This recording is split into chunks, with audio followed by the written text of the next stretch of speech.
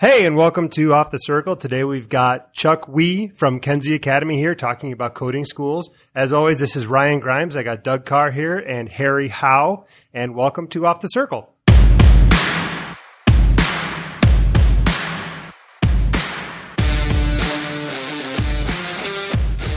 Listen to indie-based entrepreneurs and business people, their experience and expertise. Have some laughs and learn along the way on this episode of Off the Circle, the Indianapolis business scene like you've never heard it before. Your hosts are Douglas Carr and Ryan Grimes.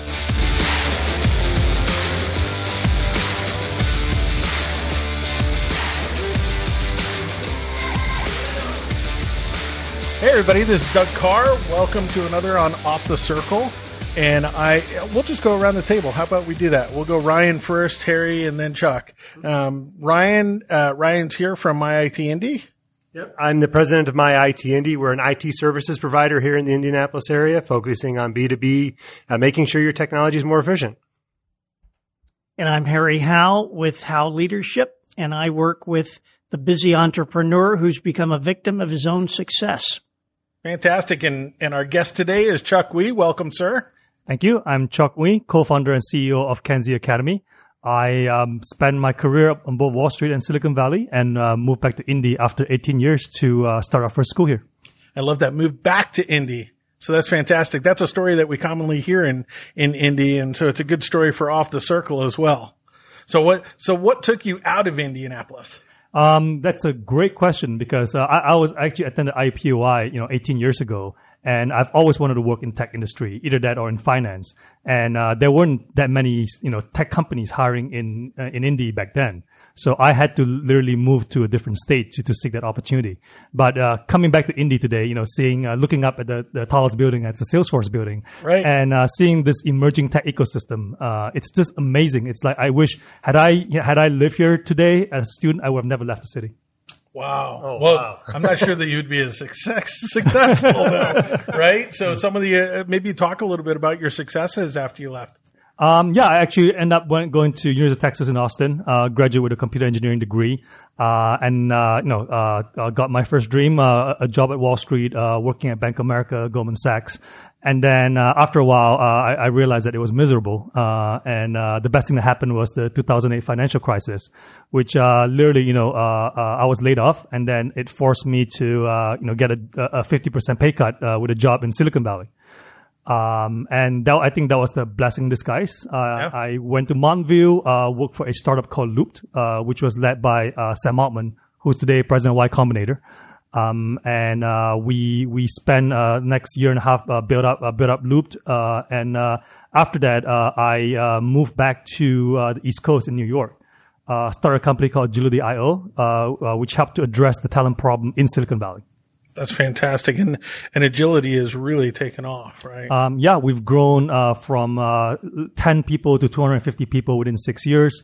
We've worked with 130 startups, primarily in the Bay Area and also in the East Coast. Some of the companies we work with, when they were very young, they've gone on to raise over $100 million in funding. And today we do projects for directly for companies like Meetup.com, LegalZoom, NerdWallet. But also through subcontract when doing work for Google, Uber, and a couple other big tech companies. That's fantastic. And so, I have to say I've been in Indianapolis for 14 years. It's awesome to have someone of your caliber come back to the state as well. I mean, I think that's just an incredible story. A lot of times we saw people leave, but never come back. They might come back to raise a family or whatever. But once they found, success, elsewhere, they stayed elsewhere. So what, you talked a little bit about the tech community here and the growth. What was your final factor, as far as, you're looking to start up this new startup? Why Indy? Why would you come back to Indy for that? Well, actually, after being away for so long, I actually had no idea that there was a emerging tech ecosystem here. Yeah. So when when we were exploring what cities to go to as our first campus for Kenzie Academy, we looked at a couple. Our goal was to kind of build up in the American heartland, in the middle America, because we feel like there is a lot of untapped talent here. Yep. And given the right training and mentorship and access, we can get people on high-paying tech jobs and even get more of the jobs, from the coast to the middle of the country. So we were exploring cities, and Indy was one of the cities in the roadmap. And when I get off the plane, like I said, saw the Salesforce building and then started meeting people, it dawned on me that, wow, there's so much has changed. Yeah. From a tech scene, but even from the city itself, the city is now very hip.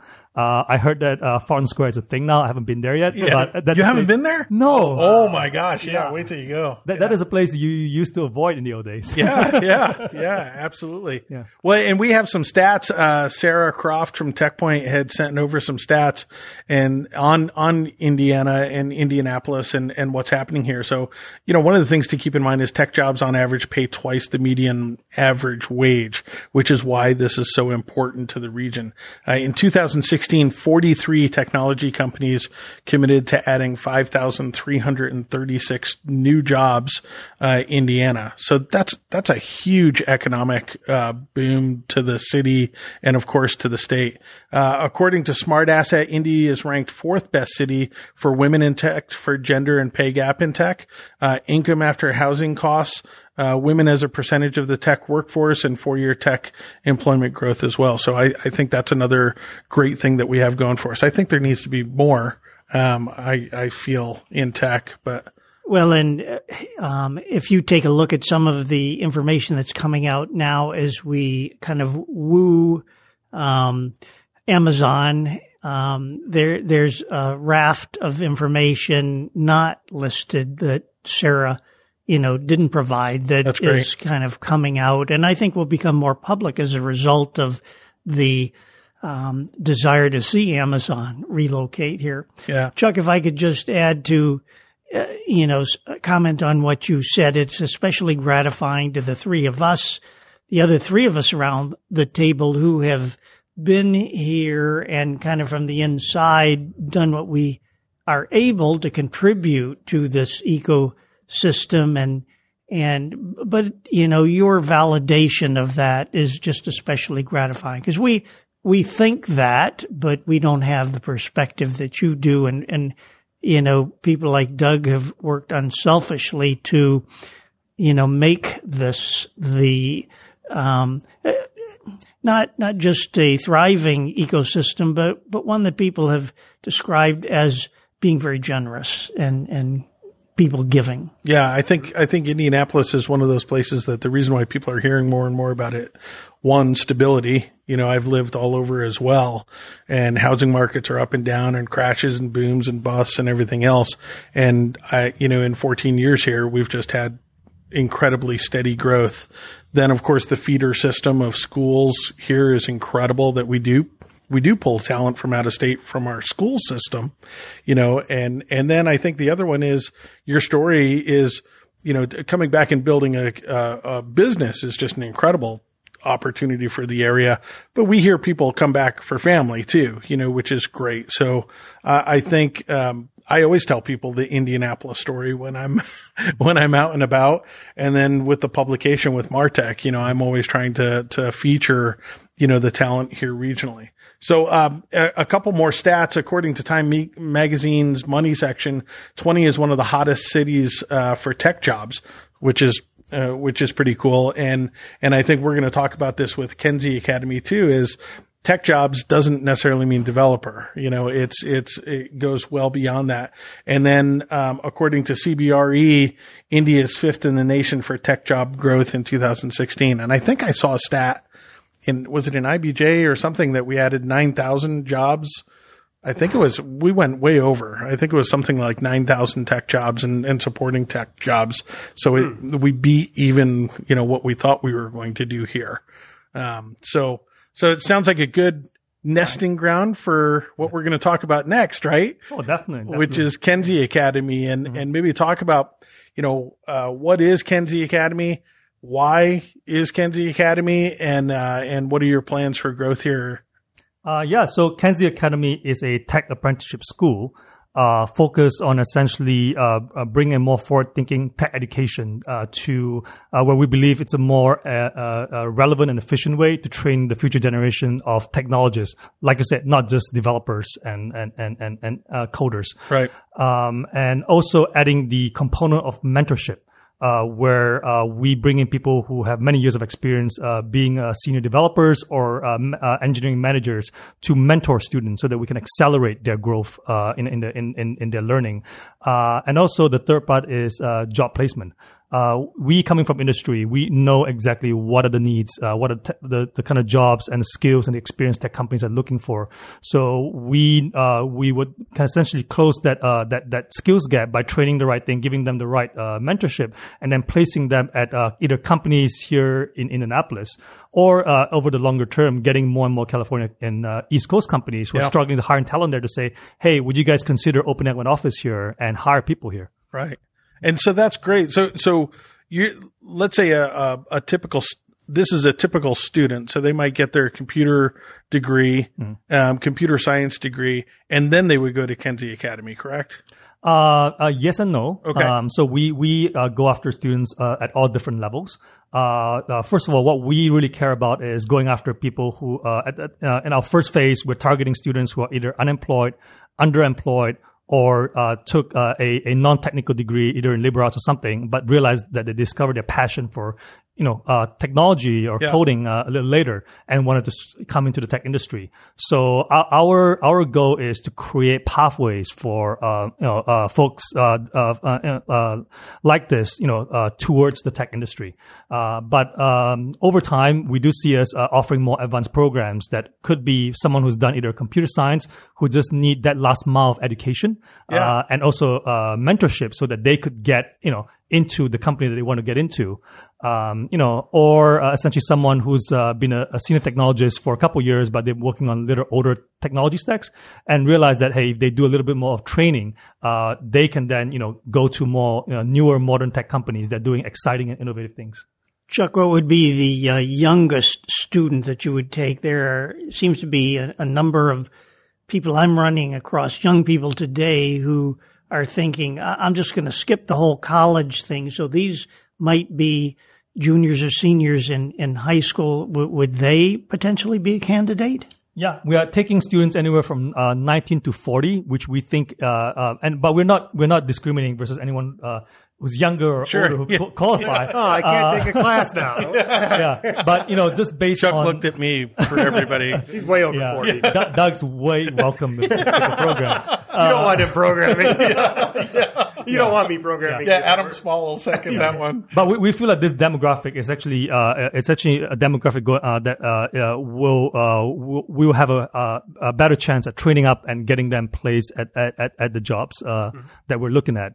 But also to your point earlier, a lot of people are saying we're a coding school right now. We're actually more of a tech school. Right. We're starting with coding because we think that's where the majority of jobs and demand are. But very quickly, we're going to start offering things like technical sales, digital marketing, DevOps, product management, user experience design. Basically, many of these modern high-demand tech jobs that you can easily go to a four-year university and get a degree on. So pretty much our goal is over time, I also joke with my friends that we're racing against time versus our counterparts in Silicon Valley as they are building more, AI and self-driving car technologies and automation, and that we are trying to train people towards new jobs that will come out, with the new introduction of the new technology. I think it's so important. You touched on a couple of things that I think, you can come out of college, with a degree in programming, but not having any programming experience, not working with agile, development processes, not working with, code repositories, not working with a team of other developers and figuring out, what do you do about collisions and alignment of code and everything else. A lot of those pieces are missing. Just knowing the pure language, doesn't necessarily make you qualified to go get the job out there. Precisely. And so this is what you're bringing to the table is you're going to bring that mentorship and process so that someone can easily just move, from your, I don't even want to call it a classroom, but from your environment right into a job environment and feel very comfortable doing that. Yep. We try to emulate as much of the real world and kind of the tech startup, tech company ecosystem as possible within the school, so that when they move from school to their real jobs, it's almost seamless. It's not a transition. So that's also the reason why in our space there's no lecture hall. Right. We're trying to do flipped classrooms, project-based learning, essentially all a more modern way of delivering education and training that better aligns with how the end job environment is. Chuck, tell me a little bit about the mentors. That sounds like what could be the secret sauce, so to speak, to much of what you're doing. Who are they? Where do you find them? Just tell me a little more, please. So we have a mix of instructors and mentors. But like I said, without lecture, everyone plays a very, very similar role. So our lead instructor is a guy by the name of Mike Camerano. He was doing his computer science at Stanford University, PhD. Of course, drop out the PhD program like everyone in Stanford who is successful. To be employee number one. At a company called Playdom, that grew, from literally 0 to almost 500 people within 3 to 4 years. Wow. And then sold to Disney for $500 million. So Mike, was like literally the first employee, and then later on went on to become engineering manager. And then he was involved in another startup later that got acquired by Dropbox. So he was also a senior engineer at Dropbox. So for Mike, he's like, this is his chance to go back to academia, which he was initially slated to be doing. So, and then we have other mentors. We also have, local, mentors and instructors, that essentially would help with, a lot of the basic, coding, building blocks of coding stuff. That you don't need someone with many years of experience to do. And then we supplement that with remote instructors and mentors. So we've built up a network of mentors who are senior technologists here in Indy, as well as in Silicon Valley and other places. So we have a list of mentors on our website. So, current and former developers at Facebook, people at Palantir, at Instagram, at MongoDB, and many other tech companies. So these are people who have been very, very successful at their tech careers. And for them, it's about giving back and helping to kind of train the next generation of developers and technologists. That's fantastic. And those are rapid growth companies too that they're coming from. I know, I had read a lot about how Dropbox, it was hard enough just to keep coding, and developing the platform. Yep. But developing the infrastructure for growth was just a monumental task for them because they were growing so fast. So again, a developer can learn how to code, but not necessarily code for a high rapid growth infrastructure. Having that mentor is really going to be important. And that's also the focus of Kenzie, because we, there are a lot of great boot camps doing a lot of good work out there. Right. But a lot of them, the programs are a lot shorter, usually within 3 months time frame. And for us, we actually want to focus on training people so that they could architect complex systems or grow into a role that they can architect complex systems that are highly scalable in the future. And therefore, our programs are typically longer, which runs anywhere from 6 months to 2 years, depending on your level of experience and where you want to graduate from. But for the 2-year program, we are actually teaching not just how to code, but we're also teaching you a lot of soft skills to be successful tech leaders in the future. But we also teach you a lot of the, I would say, the computer science fundamentals. So things like operating systems, data structures, algorithms, things that are typically taught in a 4-year school. But we strip out a lot of the theoretical stuff, which are important if you decide to be a researcher. Which not too many of us do that in our careers. But for the essentially focus more on the vocational part of it, which is typically what most developers do on their day-to-day jobs. Off the Circle is brought to you by MyIT Indy. If you're a small to medium-sized business and need assistance with networking, security, and other IT services, contact Ryan at info@myitindy.com. Off the Circle is brought to you by DK New Media. DK New Media is a marketing consultancy working with some of the world's largest brands on their digital marketing and media strategies. Contact Doug at dknewmedia.com. Right.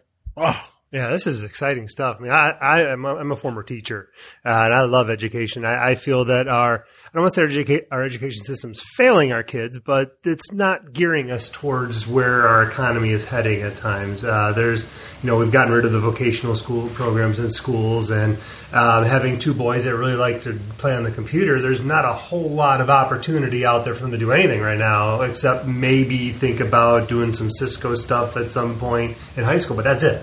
There's no coding. There's no learning how these things work. I'm super excited about you guys being here. I think this is a great opportunity to, because we have a lot of people that are going to graduate with degrees that aren't going to matter in 5 years because their industry is gone. Yeah. Well, and not just their industry, but even just the typical way that a business is set up, right? Oh, yeah, exactly. I mean, I'm a certified Spanish teacher. Yeah. I'm running an IT company. Yeah. I mean, you look at, what we learned, in high school and college, gives us a well-rounded, education and creativity and everything else. But what it doesn't prepare us for is like the tech space. The tech space, I think, is, virtual workers and creatives are becoming a lot more important, as we get into AI and machine learning and everything else. Is now it's critical thinking and creative thinking, to get around problems. And so, that's one of the things that I definitely saw with ExactTarget, was the rapid growth was we didn't just need people that could do stuff.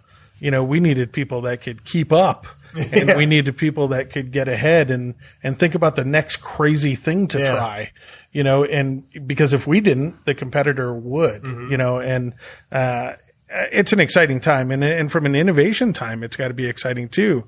This is really on the, I think a lot of people look at nowadays with technology and they say, wow, we're there.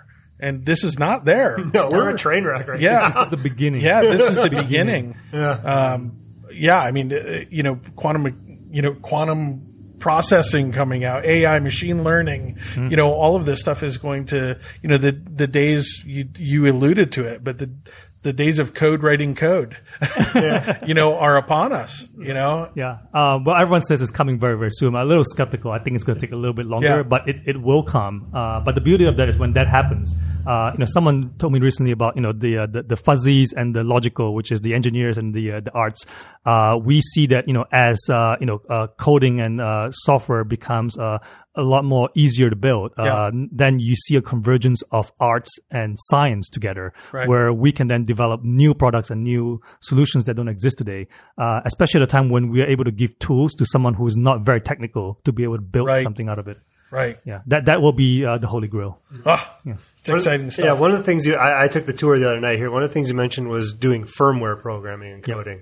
As someone who works in technology, please, for the love of God, fix firmware. Seriously, it is the number one piece of garbage in our entire industry right now. The firmware on most devices we deal with is it's bad. Yeah, and it's not secure. It's not updated. It's just a honeypot of garbage for anyone to get into. What are your thoughts on the firmware? So when I was going to school many moons ago, firmware is the code that runs on a processor. I'm just telling everyone. So it runs on the hardware in the computer. So that's what we're talking about. Firmware. It's what made hardware ticks and connects to the rest of the software, which is the fun part. When I was going to school many moons ago, we see firmware as we had to learn it, but it was the boring stuff we have to do because we're not going to use this because all these jobs were being shipped to China. Yeah. We want to build Java. We want to build the exciting new front end stuff, which is what's happening. But if you look at the growth of IoT the last few years, with the iPhone, with now connected devices, firmware is getting sexy again. Yeah.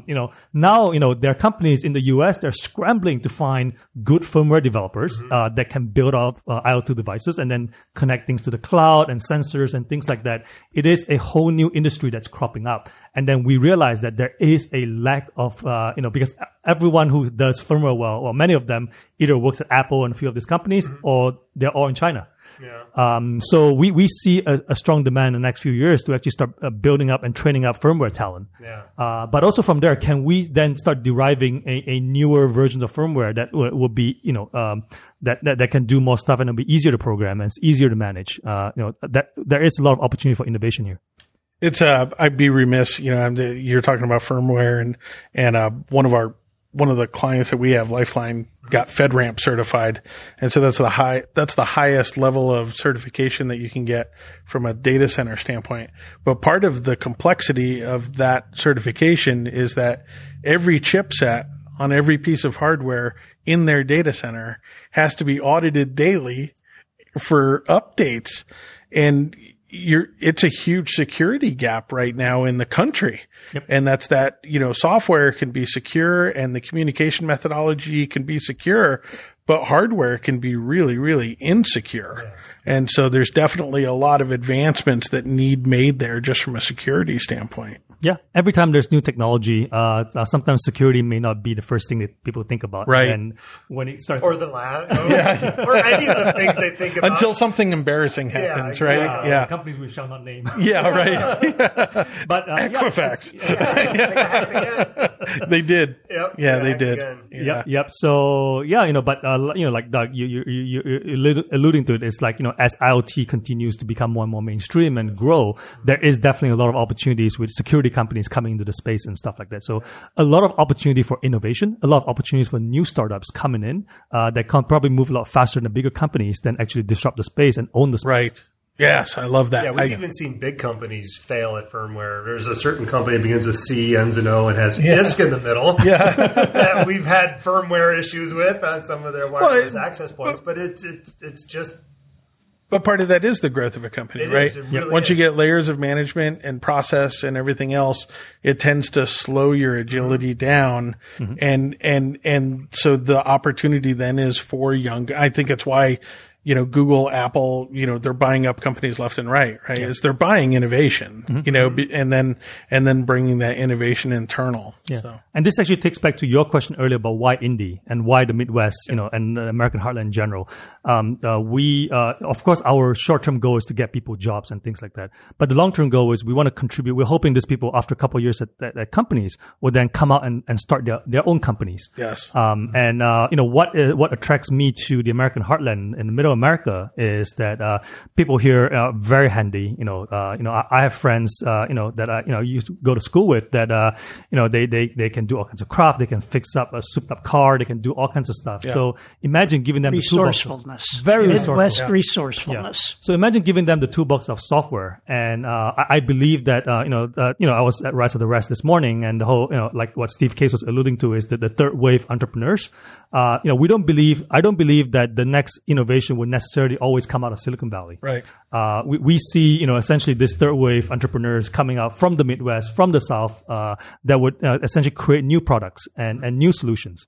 So what we want to do here at Kenzie Academy is to make sure that we train up enough talent that we can supply these companies, these entrepreneurs, so that they can continue to innovate and grow their companies here in the Midwest without having to move to Silicon Valley when they reach a certain size. Oh, that's fantastic. Yeah, I love that. Well, where people can find Kenzie.Academy online, that's KENZIE. Tell everybody why is this called Kenzie Academy. This is great. So we were trying hard to come up with a different name for this to annotate what the future, something of the future. Yeah. And then we came up with a very nice name and realized that there was already a school like that somewhere in Asia. Oh. So at the end, I was like, well, I have 3 daughters. The youngest one is 3 at the moment. And my vision of Kenzie is that by the time my third daughter reaches higher ed age, that this will be a mainstream concept. Like 4 years will be there, but it will not be the only pathway towards a career and a good life. And hopefully one day she would go to Kenzie. I love that. And the reason I chose the third daughter is that buys me a lot more time. Yeah. Make it happen. But I love that. I love that. It's personal. Yeah, absolutely. So go to Kenzie.Academy.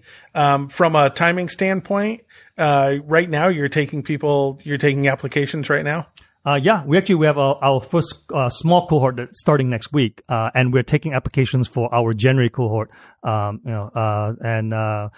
taking applications. We're giving a tour of the school that's still being renovated, and we're reaching out to the community and trying to find the best 25 students we can find, and hopefully put them on a path towards a tech career.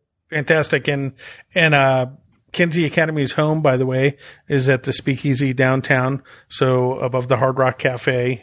So if you want to, there's a contact page on Kenzie Academy where you can come down for a tour.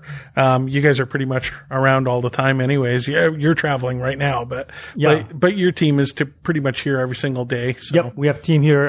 Just come to the Speakeasy, knock on the door and say, look for Kenzie Academy. Someone's always here to greet you. And we're just walking around, causing trouble and having a good time. Fantastic. And you might even meet Doug and myself. Yeah, well, we haven't got into the bourbon yet, but we've been talking about it. So we figured that would be after a podcast. So, well, thank you for joining us today. This is once again, and thank you for coming back to Indianapolis, because those of us that have been here and are really dedicated to the growth here in town, we know that there's something special. Mm-hmm. A lot of times when I go to other places, they're talking about, the natural resources. They're talking about these, and those are all important, to a community. But what I see in Indianapolis is more and more people talking about how can we make this place a great place to employ people and to innovate and be that, have the next big thing coming. Yeah. And thank you for Salesforce for taking that Chase sign down and putting the Salesforce one up so that when you landed, it was tech. So yeah, you guys are the pioneers. I'm the second wave. Hopefully there are a lot more waves coming. Yeah. We'll build we have all the arrows stuck in us. And all the scars battle scars to prove for it. But hopefully we all will play our part and build a very vibrant tech ecosystem. Absolutely. Thank you, sir. Thank you. If you're an Indianapolis business and would like to be on Off the Circle, contact us at offthecircle.com. Off the Circle is recorded at DK New Media's state-of-the-art studio, the Speakeasy in downtown Indianapolis.